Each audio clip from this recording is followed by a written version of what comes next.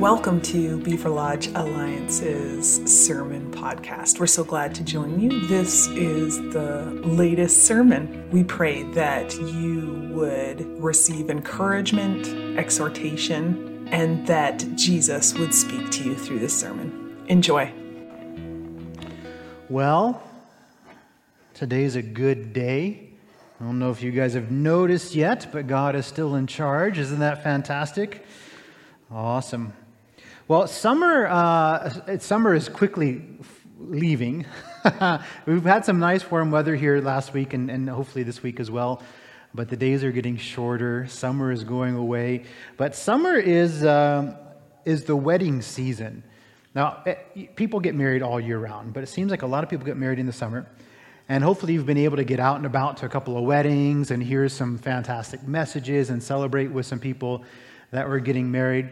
When I do weddings, I have kind of a handful of favorite themes that I go to for the wedding message.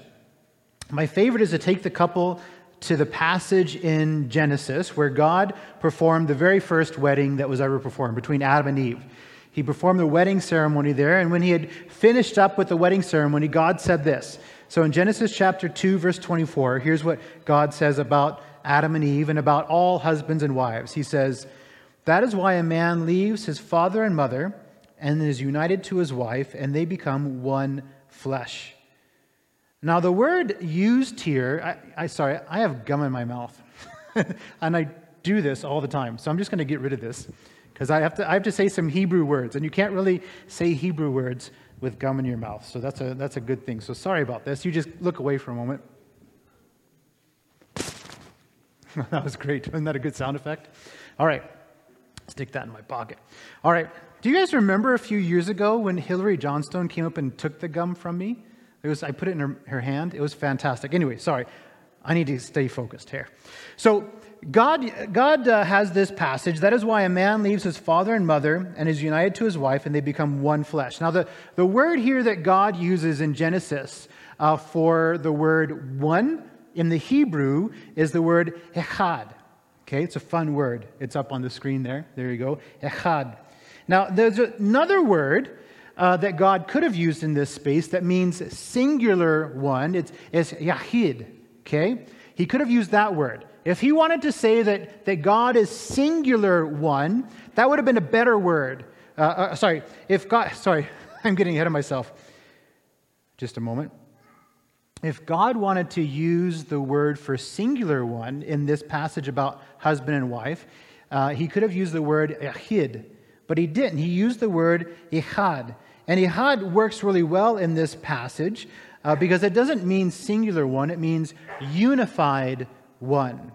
It means unified one, which makes sense here, right? Because God is saying that a man is united to his wife and they become ihad, one unified flesh, not one singular person, not like there's a 50% of a person and a 50% of a person that come together and now they're 100% of a person, but that 200% persons come together and become echad, one unified flesh. It's a fantastic little story here in Scripture, and it's a fantastic wedding message.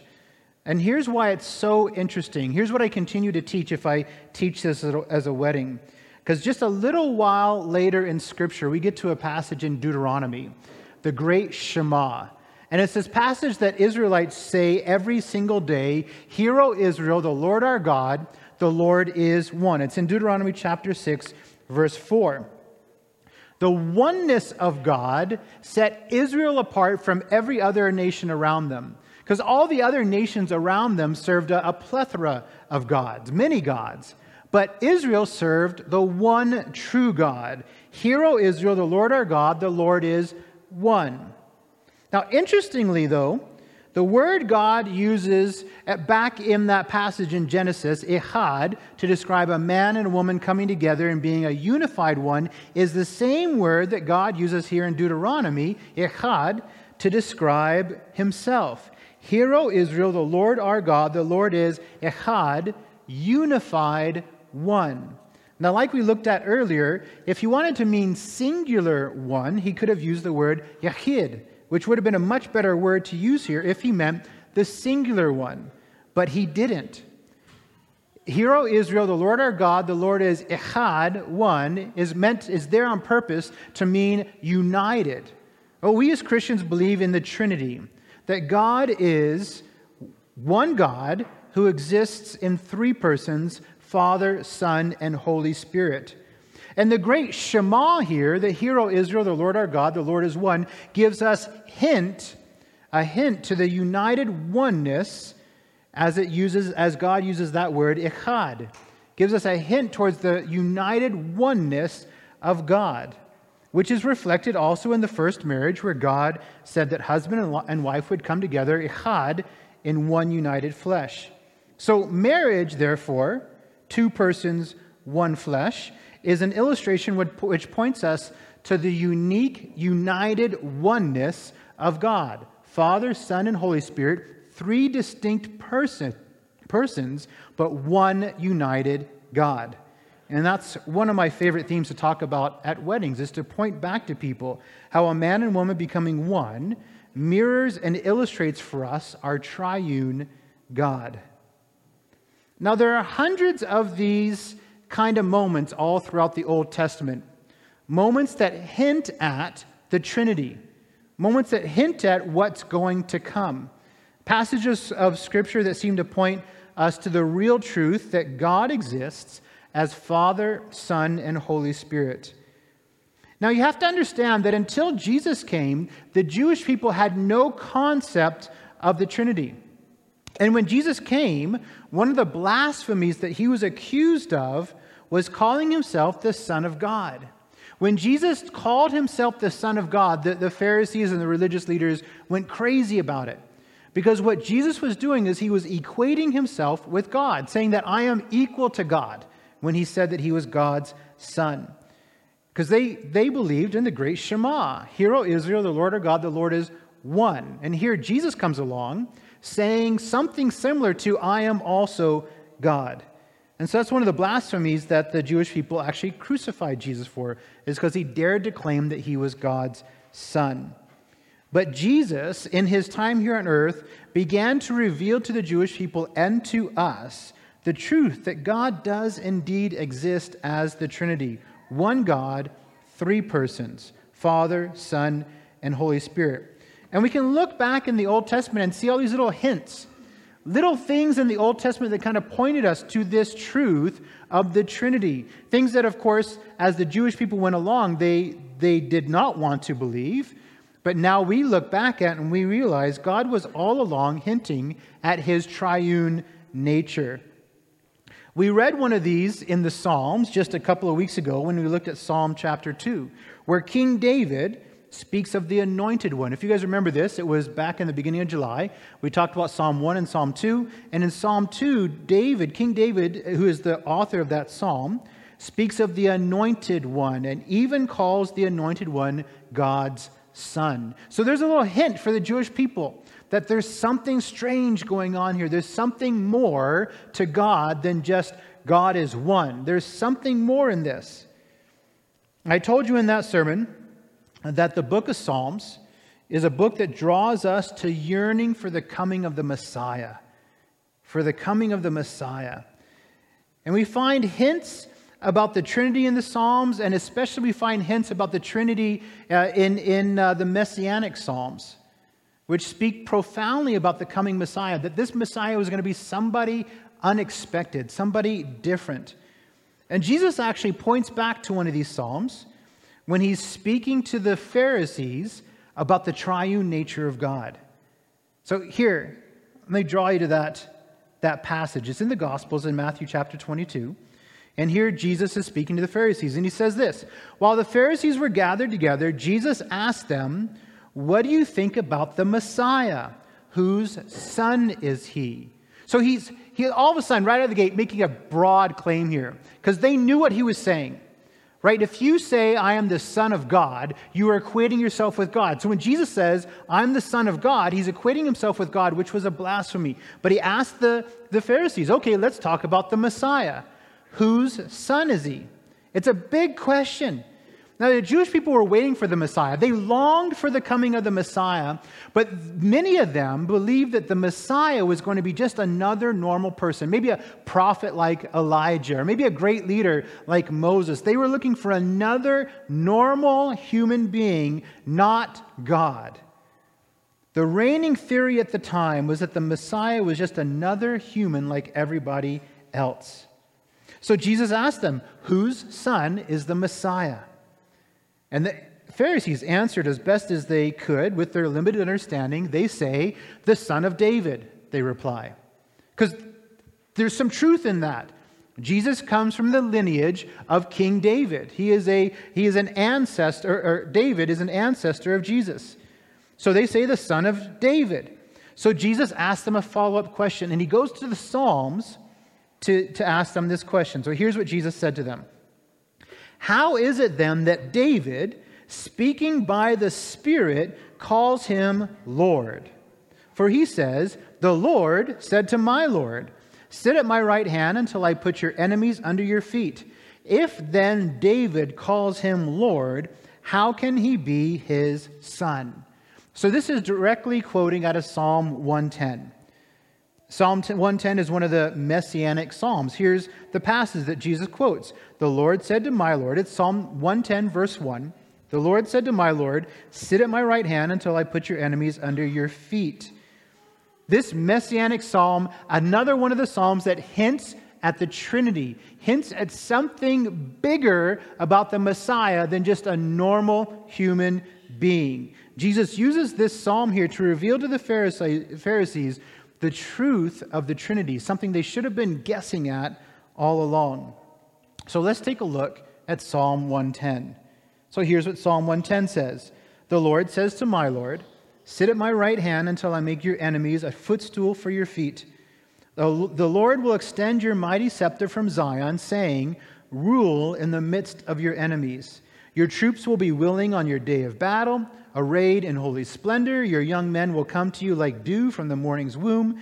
The Lord has sworn and will not change his mind. You are a priest forever in the order of Melchizedek. The Lord is at your right hand. He will crush kings on the day of his wrath. He will judge the nations, heaping up the dead and crushing the rulers of the whole earth. He will drink from a brook along the way, and so he will lift up his head. So this psalm has got a ton of stuff in it. Like again, the Psalms are poetry, and there's a lot of imagery in here. There's a lot of things in here. You can see some of the anger of the psalmist as he's looking at the enemies of God, and you can see some of the triune nature of God showing up in this psalm. There's way more in this psalm than we could possibly cover. So we're just going to actually cover 2 verses of this psalm. So I want to draw your attention first to that first verse that Jesus quotes in Matthew. So again, it's Psalm 110, verse 1. The Lord said to my Lord, sit at my right hand until I put your enemies under your feet. Now, what's with these 2 lords? What's going on here? David's not stuttering here. He's not saying, Lord, Lord. He just says, the Lord said to my Lord. There seem to be 2 people in this passage that are speaking to each other. So what's happening with this Lord, or these 2 lords? Well, it's easier if you were able to look at this passage in the Hebrew. So we're going to do that.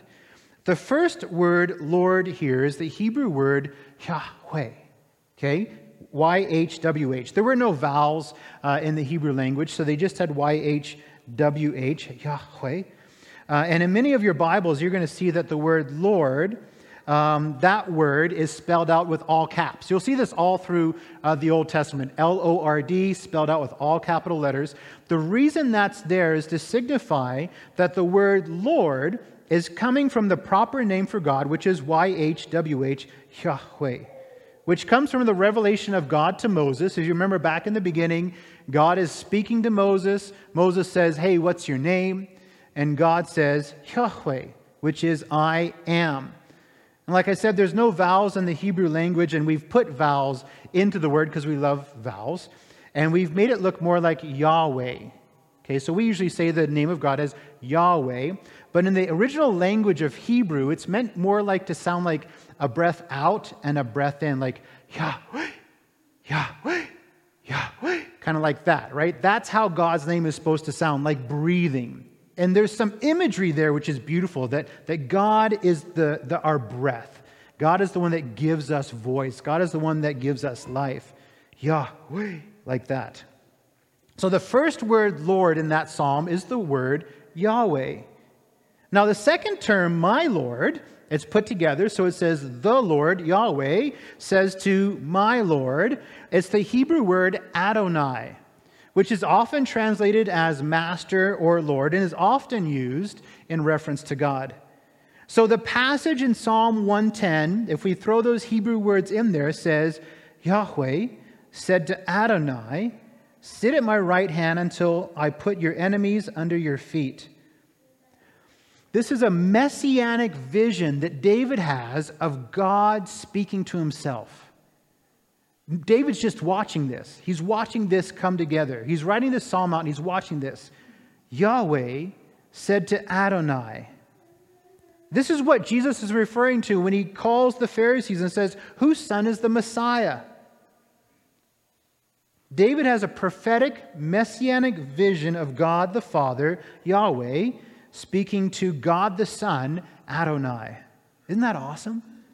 It's exciting. It's super exciting. The Trinity shows up in this first verse of Psalm 110. One more exciting piece to this vision that David has is that it seems like this vision is not a vision, it's a vision of the future.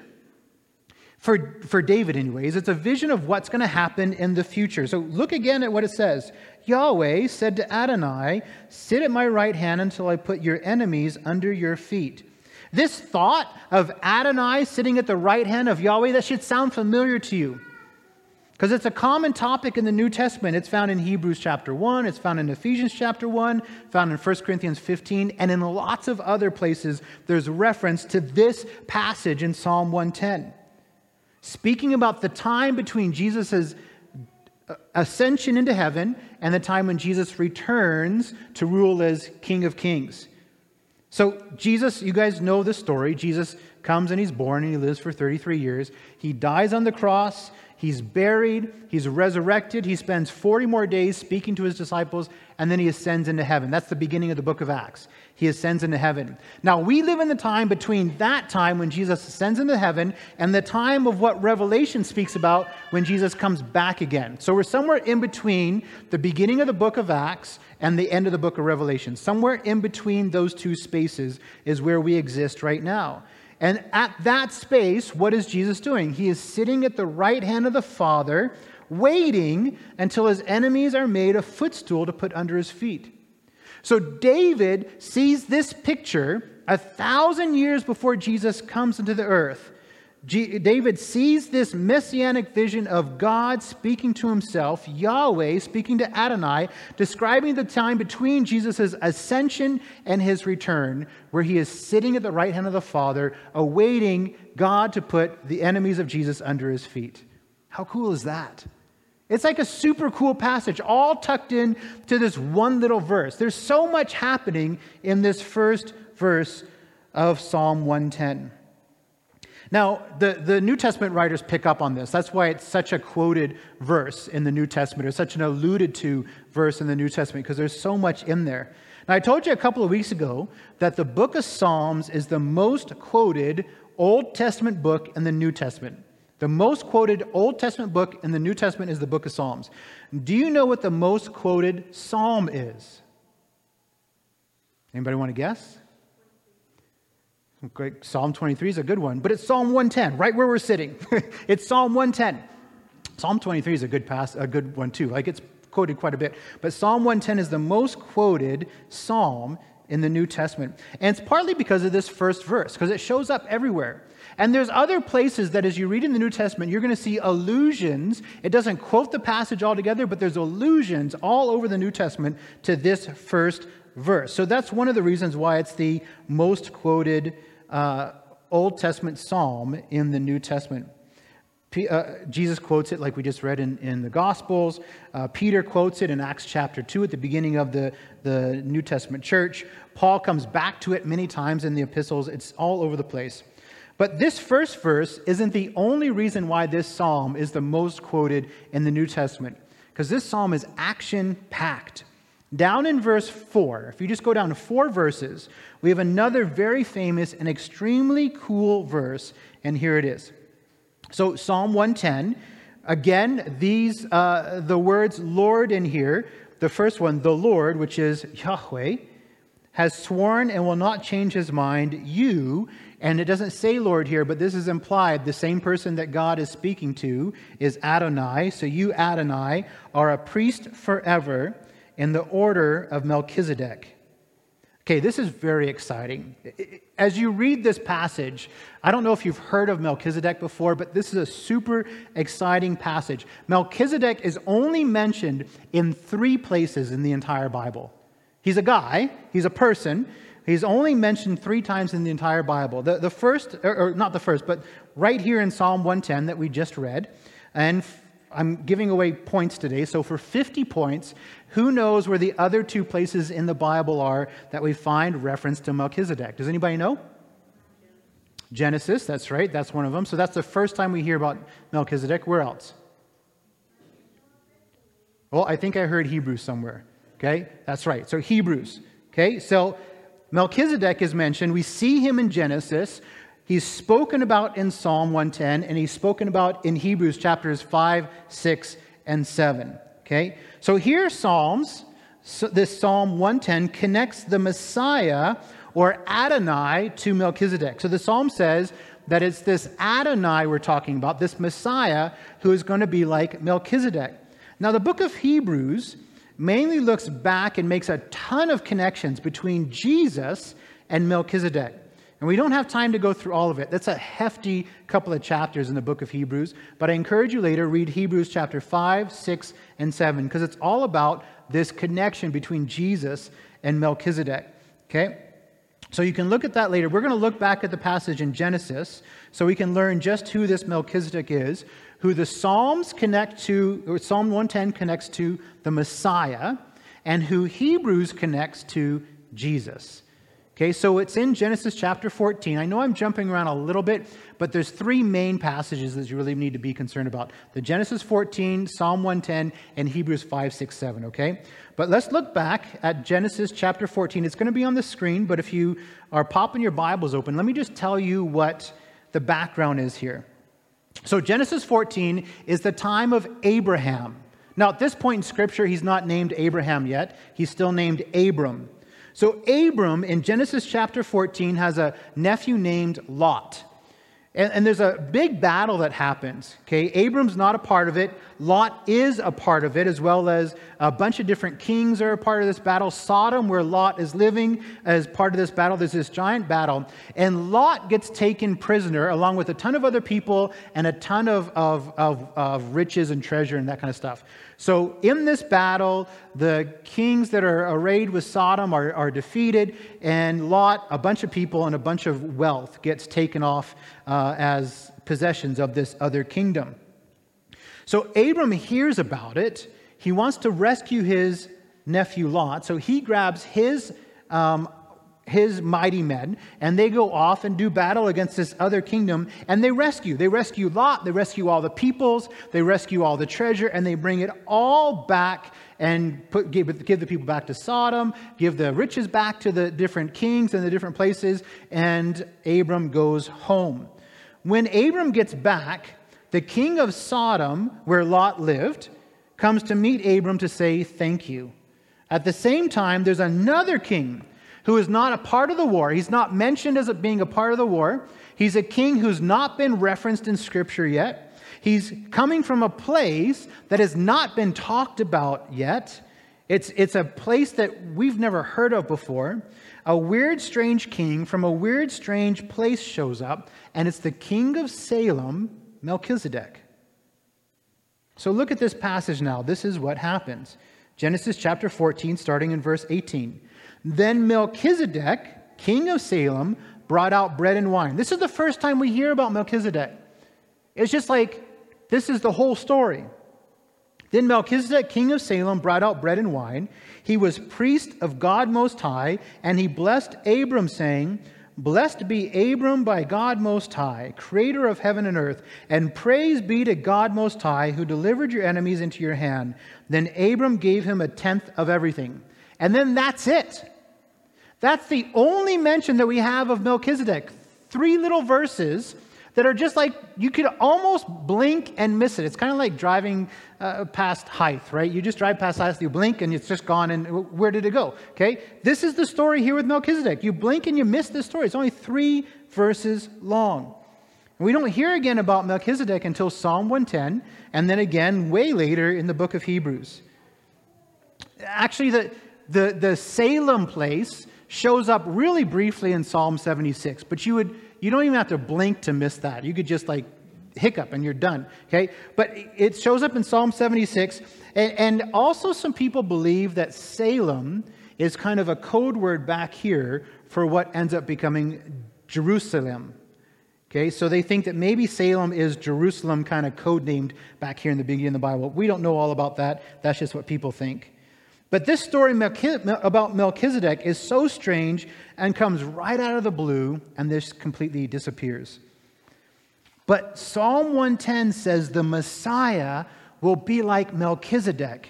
And Hebrews picks up on this as well and says Jesus, the Messiah, is like Melchizedek. So we should actually look, like, who the heck is this Melchizedek? Well, first, Melchizedek is the king of Salem. Salem is the Hebrew word for peace, and the book of Hebrews makes a big deal about this. It's the Hebrew word for peace, so Melchizedek is the king of peace. Hebrews points out that like Melchizedek, Jesus is our king of peace. So that's a neat little thing there. And not only that, but Genesis also says that Melchizedek is a priest king. So it says that he's the king of Salem, and he's the priest of God Most High. Now, in Jewish custom, you cannot be a priest king. There's still this idea of a division between church and state. Not really, but sort of. The priestly line was separate from the kingly line, and you were not supposed to have these two cross. There was not supposed to be a person who was a priest and a king. But here, Melchizedek is a priest king. He plays both roles as both the king and the priest. And Hebrews makes a big deal about that. Hebrews talks about how Jesus is our king of peace, and he is our priest who brings us peace. But there's something else that's interesting about Melchizedek, the priest. Melchizedek is the priest of God Most High. Now, we read this passage thousands of years later than when it happened, right? But at the time, there was no mention of any kind of priesthood. There were no priests of God Most High at this time biblically. Like, we didn't hear about any of these. There's no priests at this time in Scripture that are priests of God Most High. Abram is likely one of the very first God followers. I mean, there's Adam and Eve, and there's Noah, and then there's Abram. Like, there's not much story to the Bible yet. There's not even a space yet for there to be this huge priesthood. Like, the priestly line in Israel doesn't come together for like several generations yet. But it seems that somehow there is this Melchizedek who is a priest of God Most High. When we read that, we should pay attention to that, because that's something that's out of the ordinary. It's strange. And not only that, did you see what Melchizedek brings to Abram? Look at this again. Genesis 14:18, then Melchizedek, king of Salem, brought out bread and wine. Now that doesn't show up much. Maybe it was a common custom, but it doesn't show up much in Scripture. When you see bread and wine put together, you need to take note.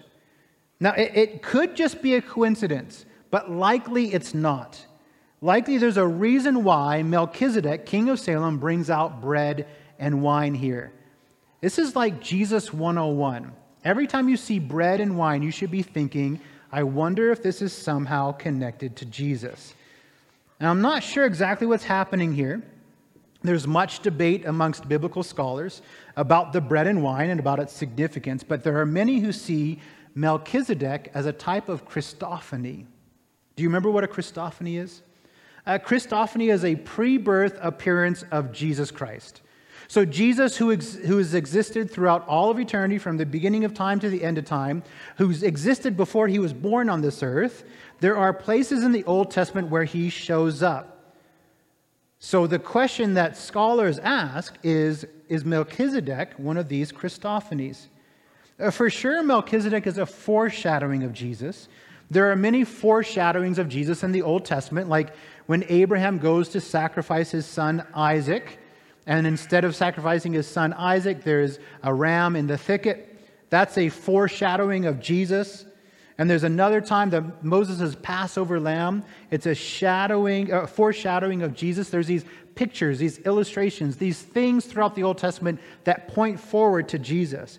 But there are also Christophanies, where Jesus shows up in the Old Testament before his birth, like the fourth person that's in the furnace with Shadrach, Meshach, and Abednego, whom Nebuchadnezzar says looks like a son of the gods. People are pretty sure that that was a Christophany, a moment where Jesus showed up pre-birth in the Old Testament. And there are many scholars who think that this Melchizedek is also a Christophany, where it was Jesus himself who showed up as Melchizedek, bringing bread and wine and blessing Abram. Hebrews kind of hints at this. It speaks about Melchizedek having no beginning and no end. It's an interesting thing, but it's kind of just a theory at this point. We'll have to ask Jesus when we get into heaven. But the bread and the wine coming out at this moment in Genesis 14 is one of the reasons why people think that this is a Christophany. Another reason that people think this is possibly a Christophany is that Abram gives to Melchizedek a tithe, a tenth of everything from the spoils of war. He gives this to Melchizedek as a form of gratitude or a form of worship or something. People see this as proof that Melchizedek is a Christophany more than what he seems, because a tithe is what God said the people were supposed to give to him. So Abram gives to this Melchizedek a tithe, which is a strange thing. It's not totally out of the ordinary because the people brought their tithes also to the priests, but it's just kind of this interesting little thing in this story. Regardless of whether Melchizedek is merely a foreshadowing of Christ or in fact a Christophany, we can be sure from both Psalm 110 and the book of Hebrews that we are supposed to think about Jesus when we see Melchizedek. Jesus, who like Melchizedek is the priest king. Jesus, who is the King of peace and the priest who brings us peace, who as well brings us the bread and the wine and ushers us into the kingdom. When we look at Psalm 110, we see these two really unique and exciting verses. The first verse, where Jesus points back to this in Matthew, talking about whose son is the Messiah. That the Lord said to my Lord, Yahweh said to Adonai, God speaking to himself, Father speaking to Son. This amazing picture of the Trinity. And the book of Hebrews pointing us back to verse 4, which itself points us back to Genesis 14, where we see this Melchizedek who looks a lot like Jesus, our Messiah. There's so much treasure in just these couple verses from this small psalm. God has planted for us in this psalm and in many more places throughout the Old Testament these hints, these treasures, these moments to show the people who he is, to reveal more about himself to all of his creation. God, our God, is not an elusive God. He's not a God that hides. He's not a God that runs away from us. He's a God that hints. He's a God that plants treasures. He's a God that reveals himself to us. He's a revelatory God. He's planted these exciting and wonderful little passages all over the Bible and in these Psalms to entice us, to excite us, and to draw us into looking for him and seeking him out. Not in a way to try to hide things from you so you wouldn't be able to find them, but in a way to encourage you to continue to look for him and see him in all kinds of places. There's another verse in the Old Testament that I love. It's in Jeremiah chapter 29, verse 13. Here's what's written there by the prophet Jeremiah, speaking God's words. You will seek me. This is God speaking. You will seek me and find me when you seek me with all your heart. It's a good verse, right? Somebody's memorized that. That's good. When we look for God, we find him. And he has hidden things for us to find when we look with all of our heart. He's such a good father. I remember playing hide and go seek with my kids. My kids loved this, and sometimes I would hide, sometimes they would hide. And we'd go throughout the whole house. It'd be really exciting. If wintertime especially, we only have like 3 rooms to hide in, right? So you'd have to get really creative. Remember one time Gavin, he went and he hid, and I came looking for him, and I went into my bedroom, and there was this lump under the blankets, and I'm like, my goodness, he was probably like 5, right? So I'm like, okay, this is going to be easy. So I'm doing the dad thing. I'm like, oh, where is he? Where is he? And I look in the bathroom, not in the bathroom, and I look under the bed, not under the bed, and I look in the closet, not in the closet, and then I sneak up on the lump, right? And I'm like, ha! And it's a pillow. It was fantastic. He had staged it.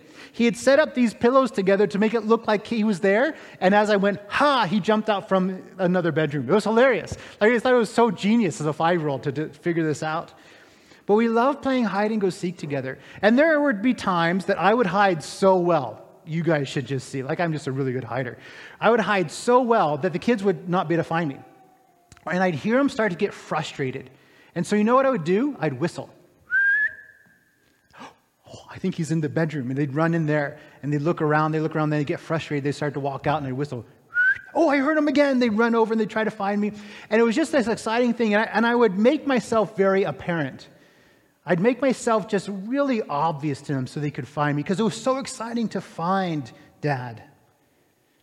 God wants to be found by us also. There's another verse that I love that's related to this. It's in Isaiah 65. God says this, I revealed myself to those who did not ask for me. I was found by those who did not seek me. To a nation that did not call on my name, I said, here am I, here am I. Now, in context, it's a little bit of a rebuke. Israel had stopped looking for God. They'd kind of walked away from him. And God says, but I was still found by you. I still put myself in obvious places so you could find me. I still shouted, here am I, here am I. In my imagination, it's like being a kid who has stopped looking after being discouraged or frustrated or maybe just distracted, and God peeking out around the corner, whistling a little bit. Woohoo! Here I am, over here. Have you ever had a moment when you were kind of going along your own life, you were not really paying attention to God, you were just doing your own thing, and all of a sudden you're like, there's God. And God just kind of leaned around a corner somewhere in your life and said, hey, here I am. Here I am. God is revealing himself to us in Scripture, in nature, in your neighborhood, in your life right now. You may not be looking. You may be distracted. You may be discouraged or weary. Maybe you're searching him out. God is right there with you, poking his head around the corner, saying, here I am. Here I am. Come and find me. Would you stand with us here? I'll pray a blessing over you, and we're gonna close in a song together, and then I'll come up for a benediction.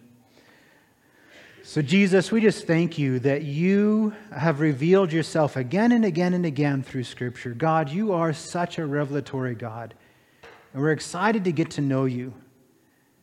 Would you help us, Lord? We know that you're already doing it, but we just want to be mindful of this.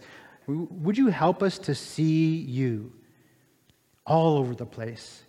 Whether we're searching for you in Scripture, or we're searching for you in our neighborhood, in our family, wherever it is, would you help us to see you there, Lord, and be aware of the times you poke your head around the corner and say, hey, here I am. Thank you, Jesus. We love you. We pray these things in your name. Amen. Thank you for listening to our podcast today. If you would like more information about us or find out ways to contact us, visit our website at www.beaverlodgealliancechurch.com. We pray today that you would experience the love, presence, and power of Jesus Christ and then make him known.